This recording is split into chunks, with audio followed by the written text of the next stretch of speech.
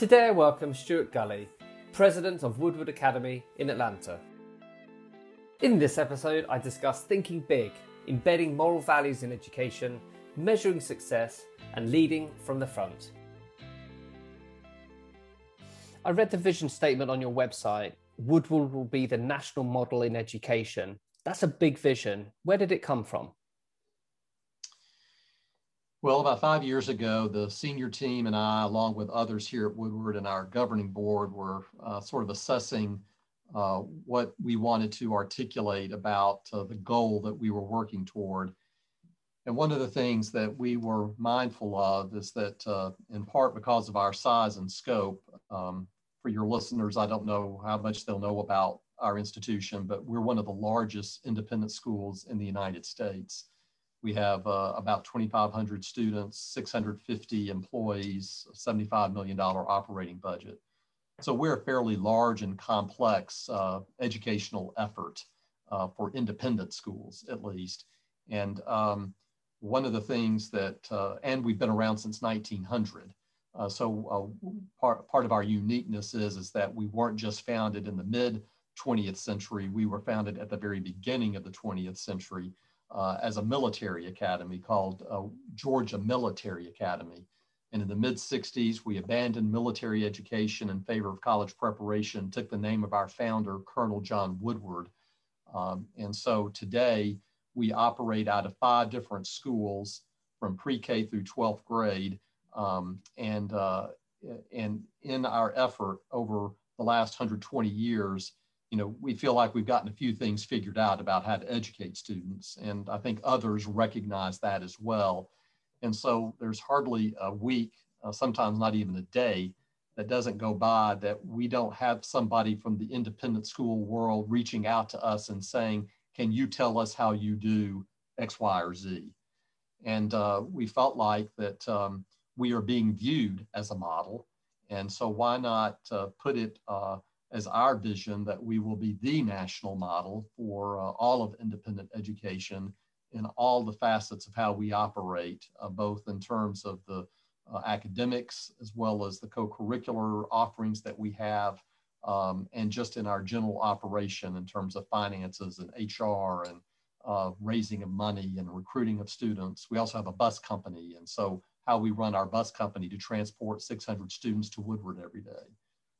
And how much of that is also tied towards looking at what the future of work requires, and education has to adapt to ensure that the students that you are stewarding through Woodward actually go out there and really make a difference? Because, I would challenge a lot of education that it isn't fit for purpose or relevant now because we're constrained by the educational models that maybe do exist that you can't unhinge ourselves from.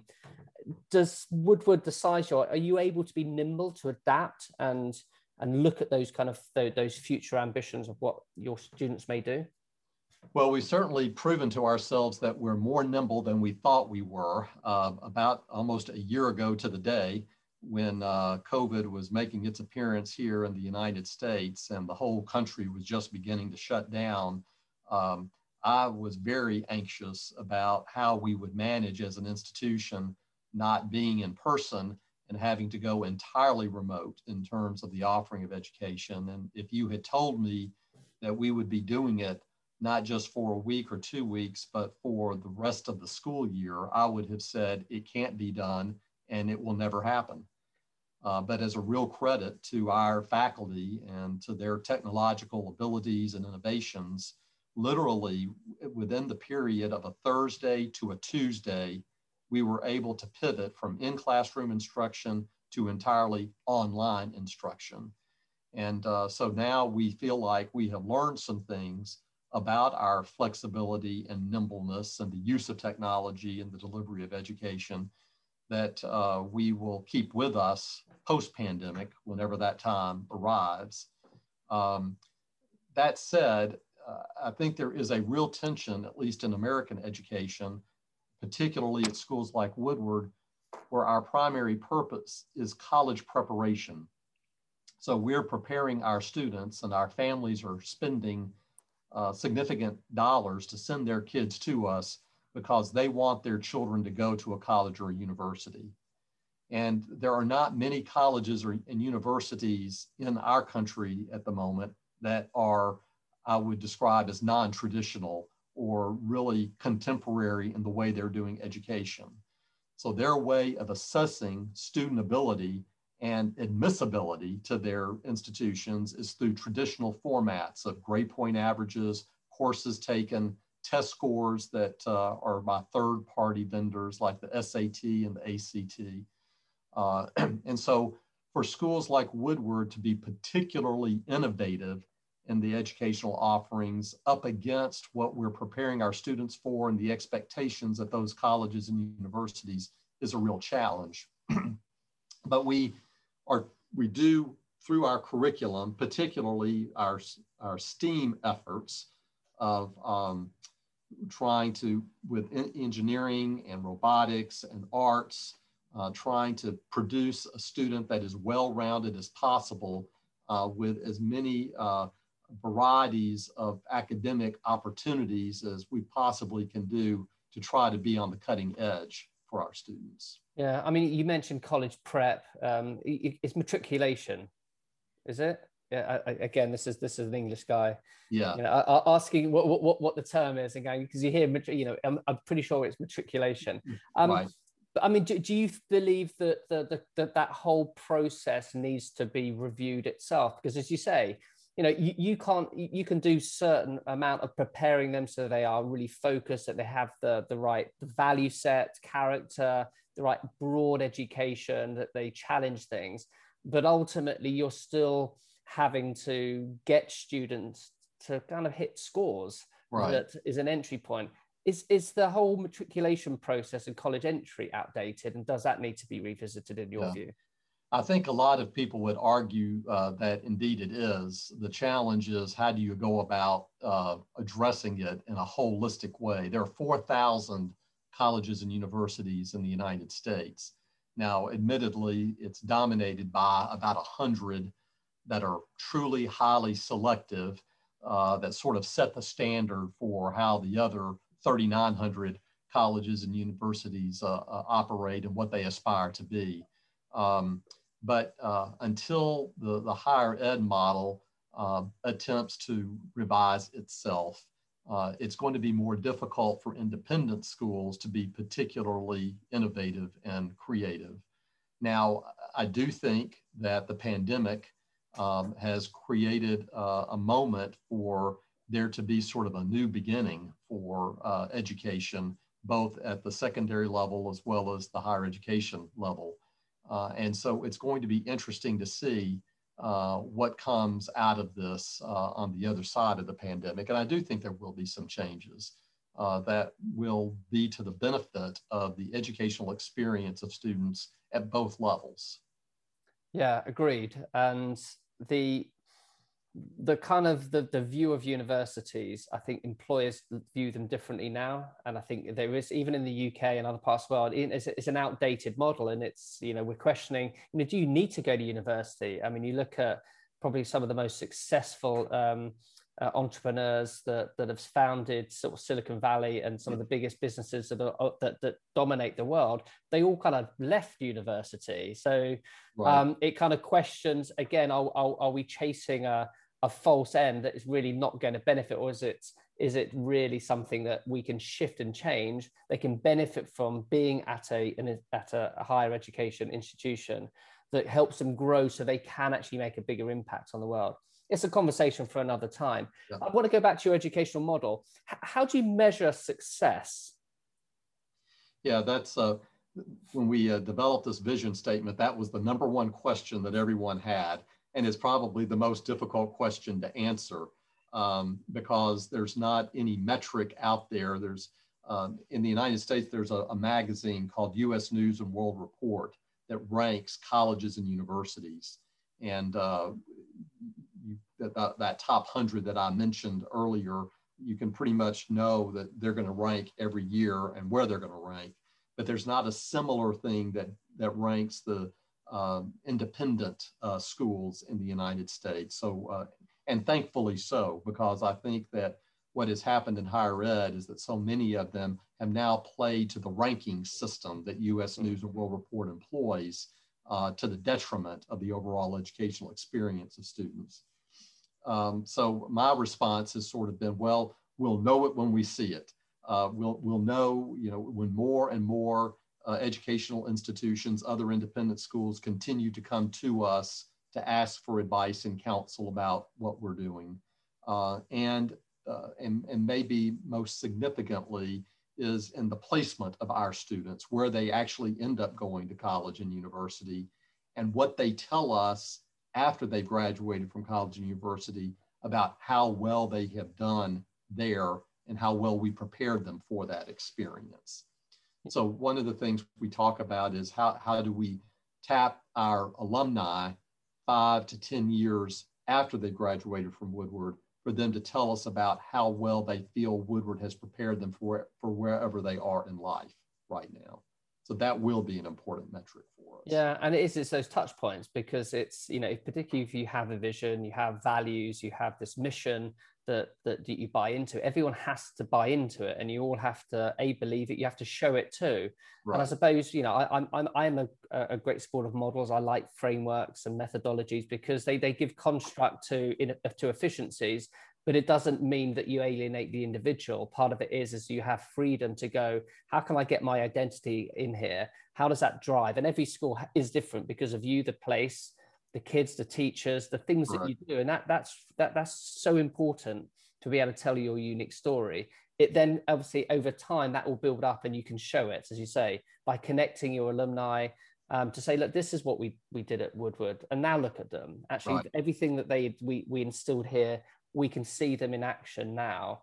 But you're right, sometimes results take time, but it changes so quickly. So for a large organization to be as nimble as you are is real testament to some of your vision and direction. Setting a big goal relies on significant period of introspection first. How should schools critically evaluate its strengths and weaknesses?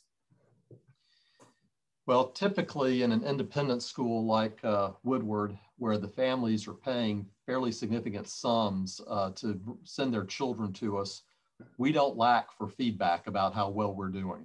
When something doesn't go right, or they wish we would do something differently, our parents and students are pretty adept at letting us know what they think. But that said, there are formal structures that we put into place where we seek feedback from parents and students, as well as our own faculty and employees, about what we are doing, what we could do differently, what ideas they might have about areas that we focus energies on that we aren't at the moment. So I think being open to the feedback of your community and being intentional about seeking that feedback is probably the most significant thing that we can do in terms of understanding our mission and how well we're living into our vision. Yeah, and a difficulty is with any organization is accepting weaknesses, or there are flaws, but part of being able to grow as a person and an organization is to be able to identify weaknesses, be very honest, authentic, and transparent about them, and say, look, we recognize this, we're very good over here, but we recognize that we're not good here, and then to put in a plan. Should more schools advertise their weaknesses? In America, at least, it doesn't really help to lead with what your weakness is because we're so focused on all the things that we think we do right and well. But I do think that a healthy school is one that is willing to at least acknowledge that it's got areas to grow and improve. In addition to the COVID response that all of our schools had to go through this past year, there was also, as your listeners may be aware, a real racial reckoning that was visited upon our country last summer. And many independent schools, Woodward included, did not escape. Through Instagram, there were accounts that were created called Black at, and in our case, it was Black at Woodward, where Black students and students of color, either current or former students, were invited anonymously to share about their experiences at their institutions. And there were some very horrific, troubling, challenging experiences that were revealed in these Instagram accounts.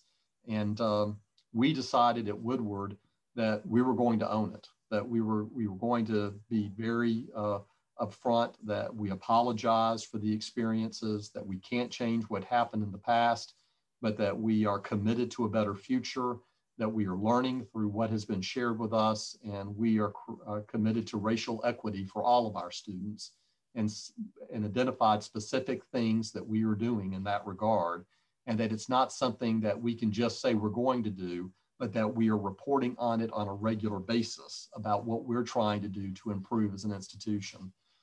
And I think our willingness to be upfront about that and to own it has gained us a great deal of support from all sectors of our community who really want us to be successful in this effort and who are giving us the benefit of the doubt and are supporting us. This as opposed to some other independent schools that did not embrace it, and they are experiencing a great deal of tension in their communities right now. That's not to say we don't have tension either, but I'm proud of the way that we have handled it in a manner that we claim this as an area of growth for us and an opportunity and a way for us to live into being a national model in independent education. And I think tensions are normal in society, and I think to exclude yourself from any tension in an educational setting is wrong, because we also have to showcase to our students that bad things have happened, that maybe we haven't done the right thing in the past, but as you said, we can't change the past, but what you can do is change and help to affect how we move forward. Right. And that's been great. And that impact of George Floyd has been seen around the world. We've seen it here across our schools. We've seen it here across our universities. We've seen it as, going as far as Australia. It's had a massive impact, and it's raised some very important topics I've talked about on other podcasts around equality, about unconscious bias, real bias, and it's something that we need to be talking about with our younger kids. I hope you're enjoying the Inspiring Schools podcast. We're always on the hunt for guests with vision and a desire to share them. If you'd like to be involved or know of someone with great ideas at a school near you, please drop me an email to podcast@interactiveschools.com and my team will be in touch. Woodward is a large, renowned school. Does that bring extra pressure to be the best? Does size matter? Well, one of the benefits of size is that you can do things that maybe a smaller school could not do in terms of the variety of offerings that you provide students. Very few independent schools, for example, can have a marching band. We have a marching band. We have a very elaborate arts program and have a course in jewelry making, for example.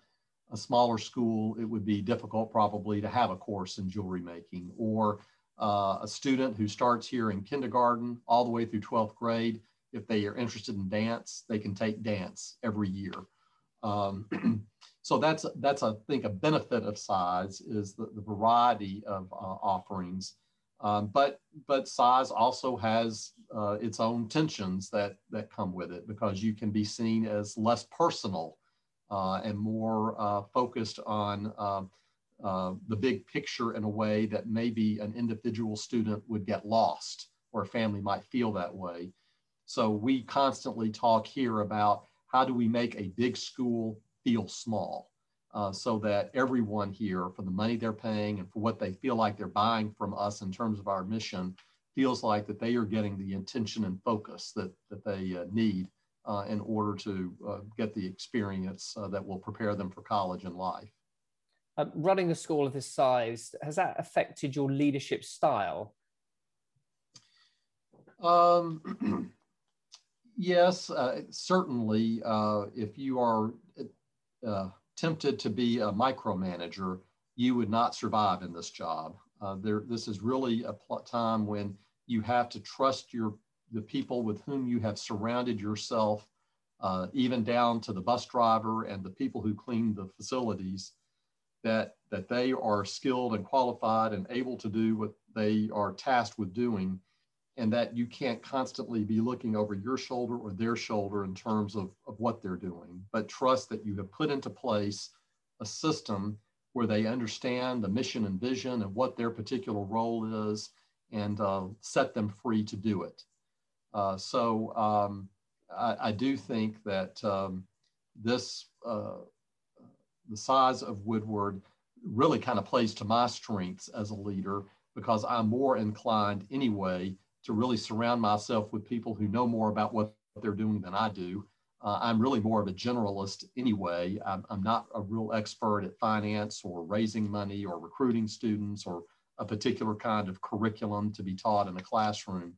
But I know how to pick people who are smarter than I am in those areas and empower them to do the work. And that is one of the hallmarks of a great leader, is to never be the smartest person in the room. Right. Right. Because there's only one way, and you have to end up doing everything. I think other schools of your size around the world, they have CEOs. I mean, was there ever talk about changing the title? Is that something that a school like yours would take on? Well, in independent education, typically the CEO of the institution is called the head or headmaster. I think we derived that terminology from England, if I'm not mistaken. We have taken the master part out for the most part and just call ourselves heads. But Woodward, in its size and scope and operation, is much like a small private liberal arts college. And so my title is president and not head, to kind of reflect the complexity that exists here. It would be unusual for an independent school, even a higher education institution, for the president or head to describe him or herself as the CEO. They are the CEO. Yeah. To say that they are the CEO would be unusual. The terminology would be more president or chancellor. Yeah. You believe that schools should be about building a moral community concerned with advancing the common good. Tell me about this and how you developed this outlook. Well, I often say here, if we feel like our only task is to prepare kids for admission to college and for them to graduate from college, then we are failing our history as an institution, and we're failing our students. That as important as the education of the head is also the education of the heart. And that our goal should be to try to combine the two in a way that we are preparing moral leaders. We talk about educating critical thinkers and ethical problem solvers. And if anything, the last year has taught us, with COVID, racial equity, economic challenges, is that our world desperately needs people who have a good dose of both in them. Particularly the ability to examine the world through the lens of someone different from themselves. And one of the richnesses of a Woodward education is that we're a very diverse institution. We have a wide range of learning styles. Our students come from a wide range of the community of Atlanta, but we also have a wide range of students of color in terms of gender, as well as in terms of religious background.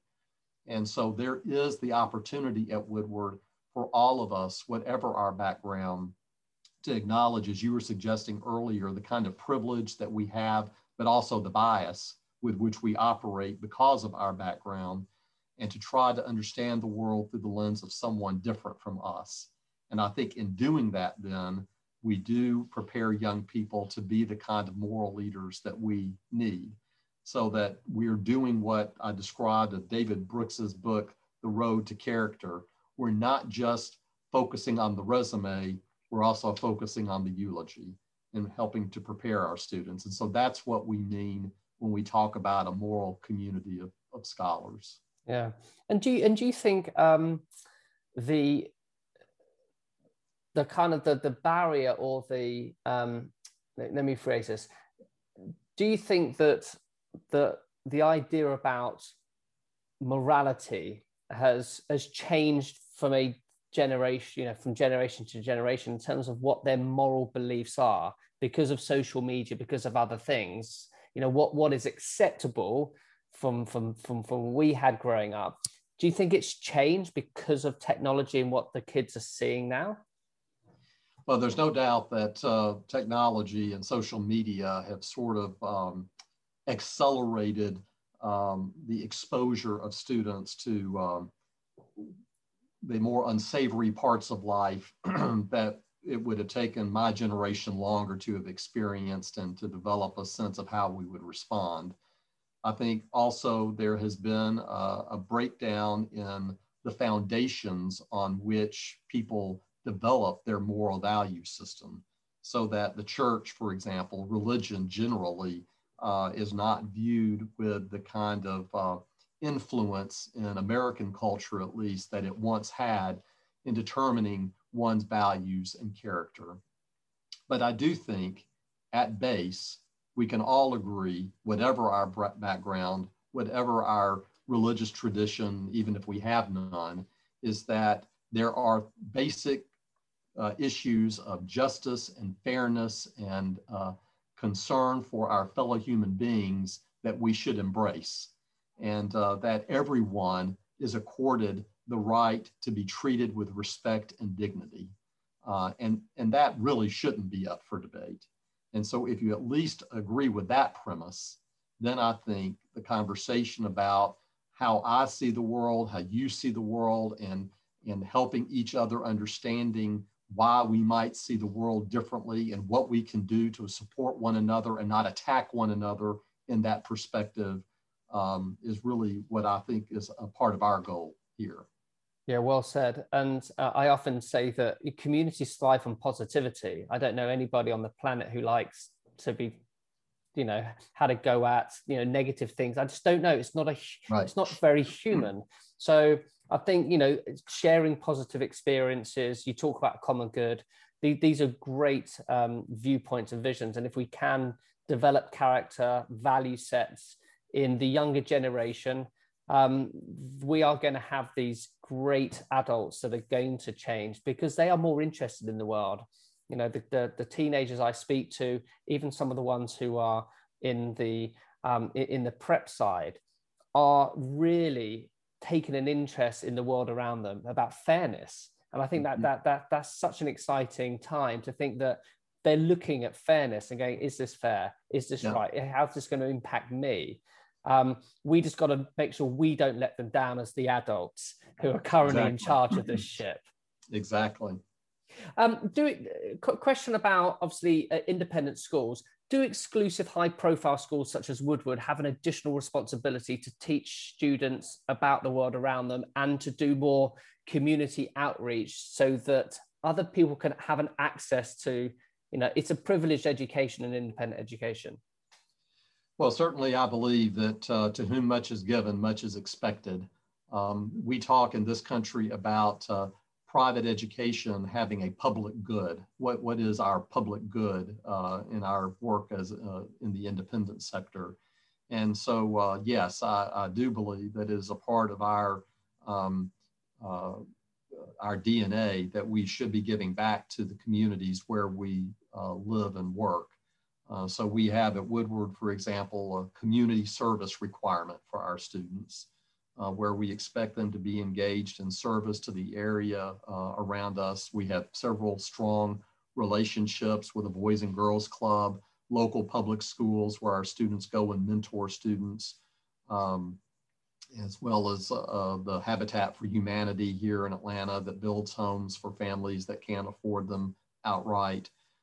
So there are ample opportunities for our students to understand the kind of privilege that they experience and how they can make a difference for others who aren't as fortunate. And so that is definitely a part of our commitment. Do you think that independent school heads and leaders such as yourself should be, being more vocal about values and educational models and pushing the greater good of education?